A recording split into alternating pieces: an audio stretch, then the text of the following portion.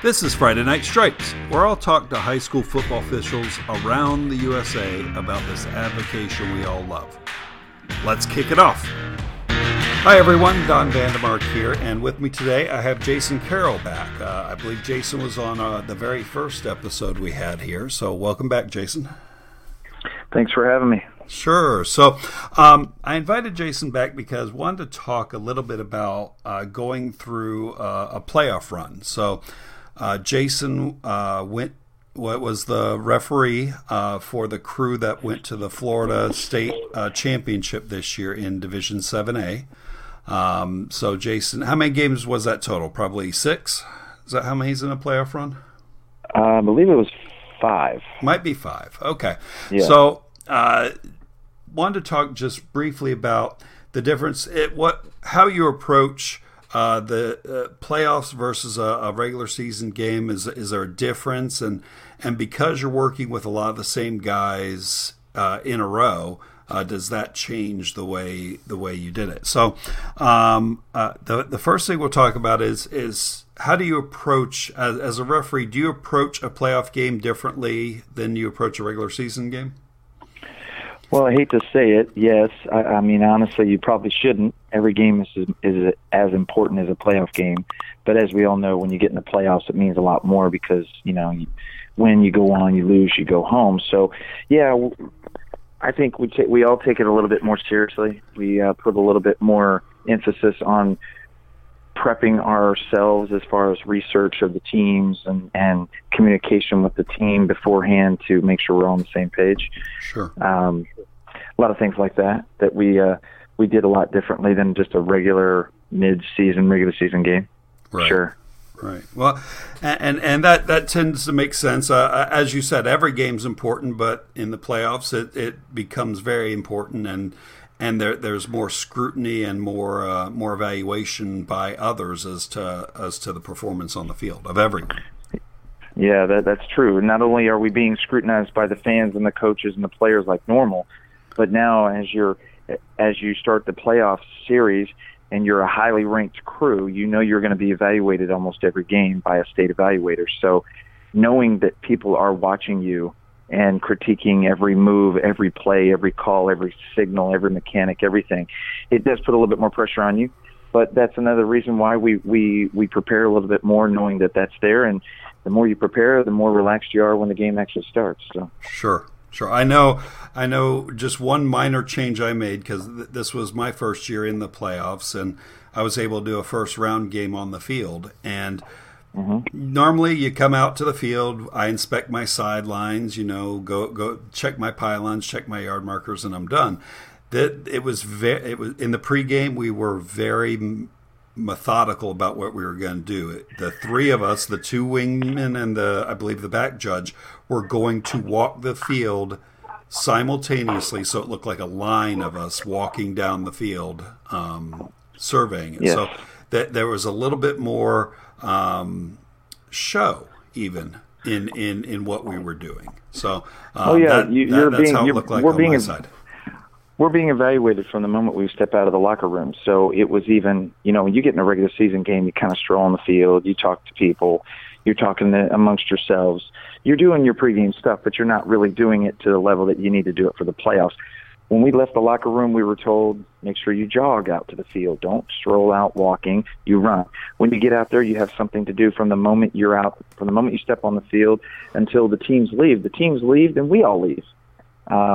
And there's a very detailed time requirement by the state that they give too, that at this point in time you should be on the field, at this point in time you should be running the coin toss, at this point in time you should be doing the kickoff. All those kind of things are very specific. So it's a lot different than just a regular season game that people may or may not be paying attention to you, but during the playoffs they're really into it and they're really watching. So sure, it's a lot more fun.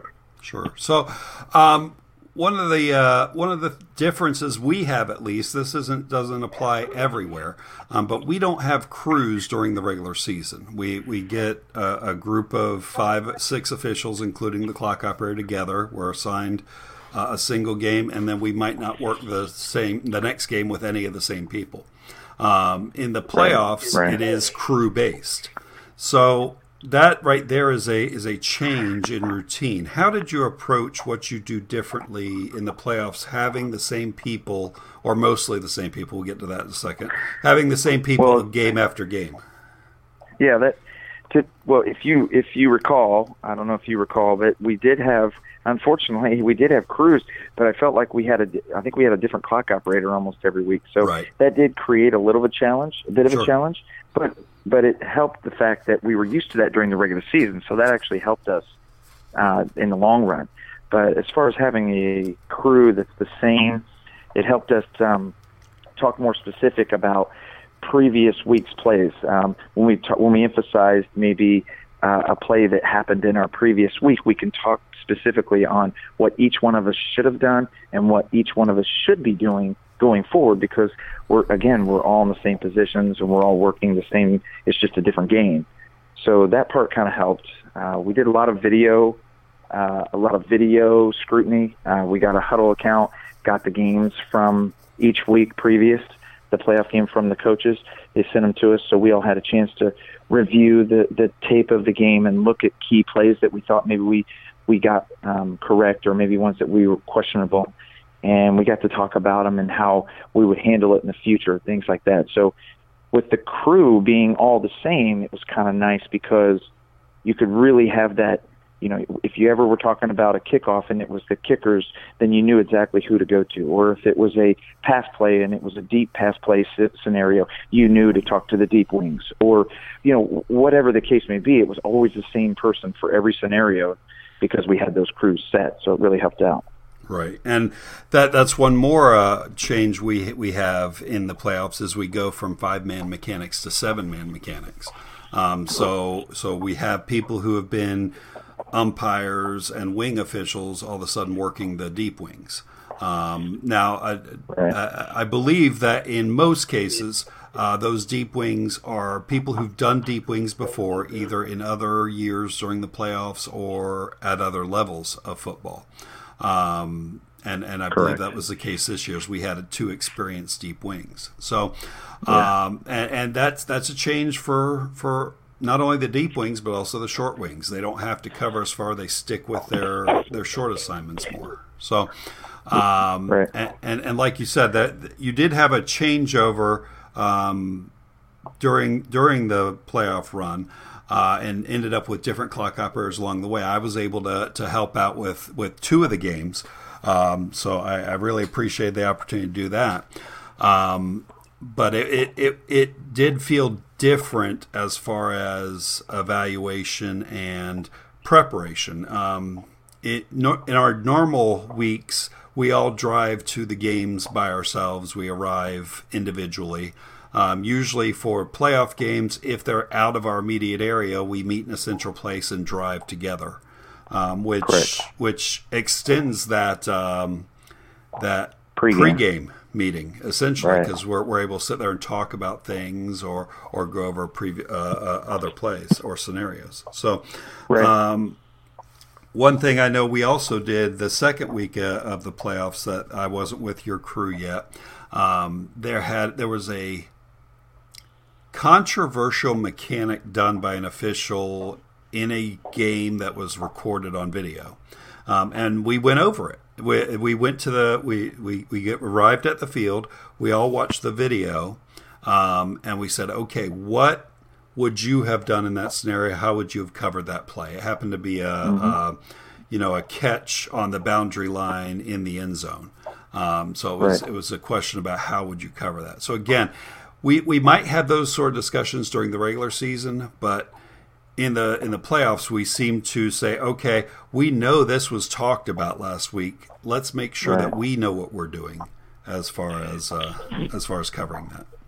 Right. That video review and video breakdown is vital, and that's the one thing that I think we all as officials lack, because we either don't have the time or there's just too many games, too many officials to really sit down and scrutinize film, because that's really the way you learn. You learn on the field, but then after you're on the field, you can think back of what do you look like on film, What was your position? What was your mechanics? What were you looking at? Those kind of things that you can think back in your mind what it's going to be, but you really get it when you watch film.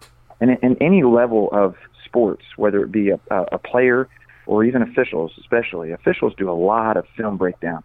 And that's the one thing I wish we had more time as high school officials to do, because that's how we really get better. And that's, I think, what made us even better moving through the playoffs this year, is the fact that we had video review every single week of our playoff run, which really helped. Yeah, for sure.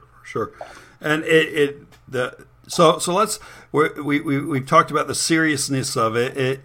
There's also that nature of we've got the same people. We're together for a bit longer. So did you make a special effort at all to make it a little bit more fun or make it more interesting the on game day? Yeah, that's funny you bring that up. I had some probably a little bit of pressure that I put on myself.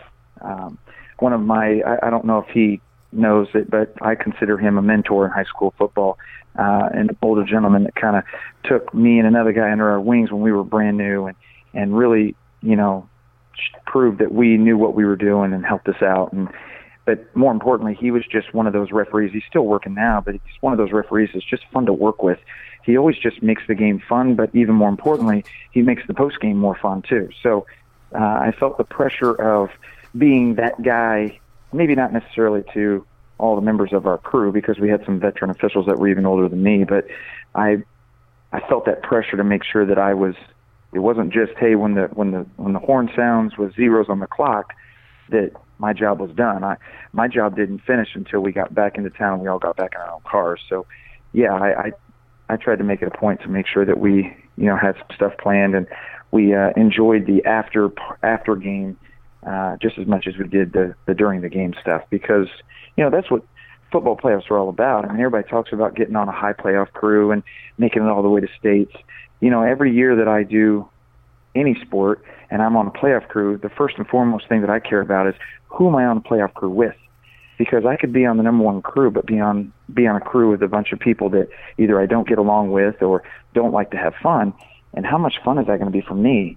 When I go do the games, I want to be serious and do a good job, but it's about camaraderie. It's about going out and having a good time.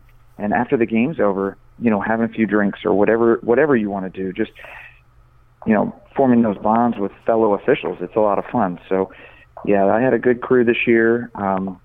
They were a fun group of guys, and that's what made the playoff run even better. Yeah, and we had a good time. The couple games I joined you with, we had a good time the whole time. We did some good preparation before the game. We were very attentive and in the moment during the game, and then we blew off steam after the game. So right. it was a good time. It was a great experience for me coming up as my first playoff run. It was a good experience to see what the goal is. Right, here's what we're aiming for. Is right. Call a good game and then enjoy the fruits of the fact that you had a good game afterwards. So that was great. So were there any particular play situations or things that you recall from the playoff run that would be a good learning experience as far as the way a rule was implemented or the way a penalty was administered? Wow, you're asking a question about plays from December, and I am trying to remember. No, I'm joking. Yeah, I mean, the things that come to mind, we did have a game in the state championship that was an onside kick. The ball bounced around, got batted around, and the kicking team caught it with 1 foot on the boundary line, on the sideline. Mm-hmm. And we talked forever about, because then they gained possession, but the sideline official's right there. He called it out of bounds at that point. So not only did we have a possession going to the receiving team, we also had to drop a flag because the kick went out of bounds. Right.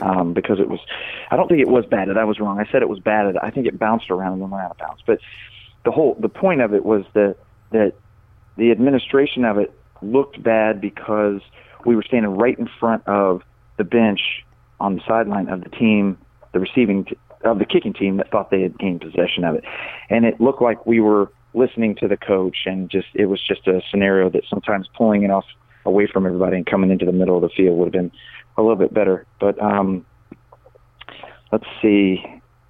We did have one where the coach, the visiting coach, was very animated, very upset about a play on his sideline. His offensive player was running towards the stake for first down.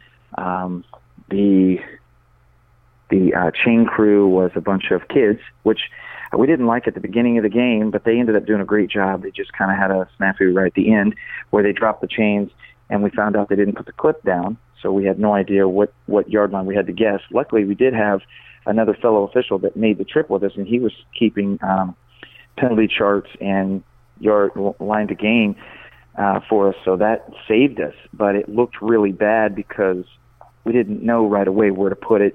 It just kind of goes into that realm of, there's 7 of us on the field plus the clock operator, but we're all, the chain crew or the ball boys or those auxiliary type people that you need to do a good job are not getting paid, but they can make you look bad if they do something wrong or whatever. And sometimes it's not even our fault.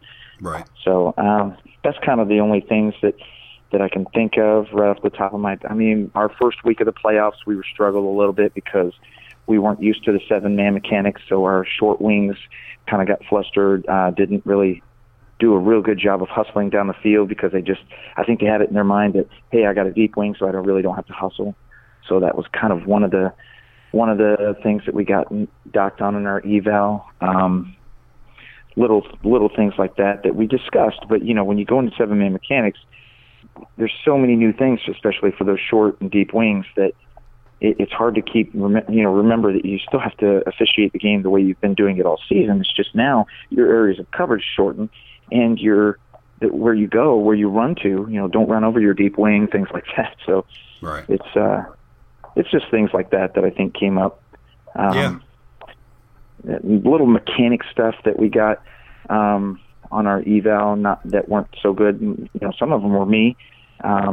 Very, very picky on non-game related type things, which, like I said before earlier in this call, it's you don't think about somebody's watching every move that you make before the game, but they are.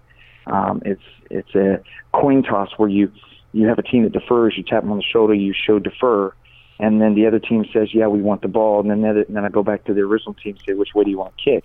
Well, normally I would just go over to the other team and say they're receiving.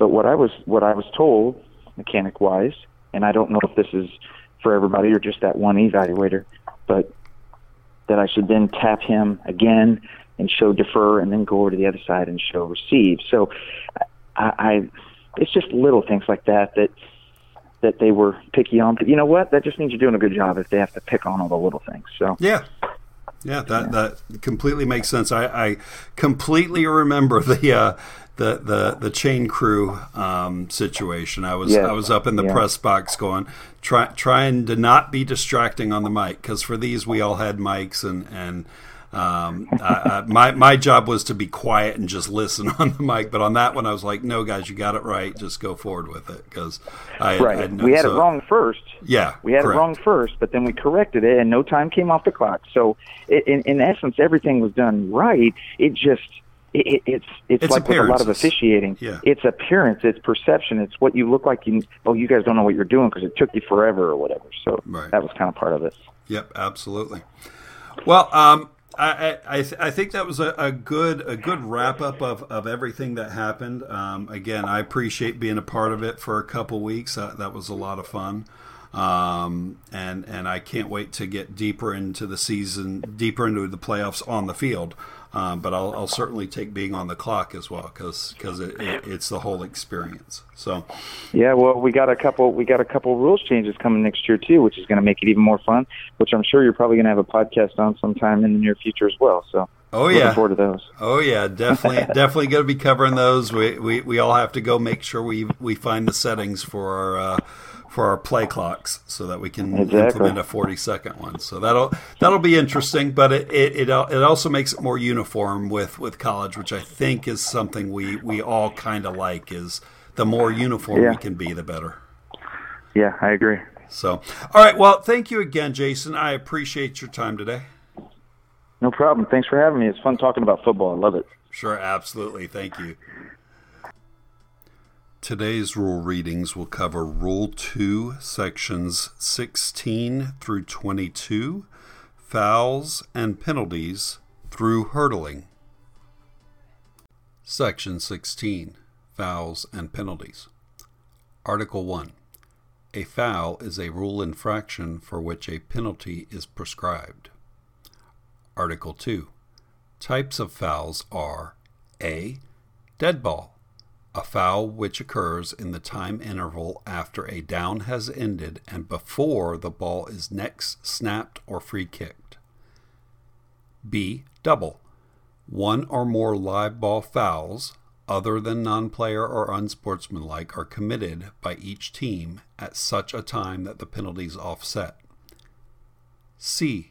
Flagrant, a foul so severe or extreme that it places an opponent in danger of serious injury and or involves violations that are extremely or persistently vulgar or abusive conduct. D. Live ball, a foul which occurs during a down. E. Multiple, two or more live ball fouls other than non-player or unsportsmanlike, are committed during the same down by the same team at such a time that the offended team is permitted a choice of penalties. F. Non-player or unsportsmanlike, a non-contact, other than unintentional contact as specified in 9-4-8, foul, while the ball is dead or during the down, which is not illegal participation and does not influence the play in progress. G. Player, a foul, other than non-player or unsportsmanlike, by a player in the game, hereafter referred to as a foul. H. Post-scrimmage kick, a foul by R, other than an illegal substitution or illegal participation foul that occurs at the snap, when the foul occurs 1.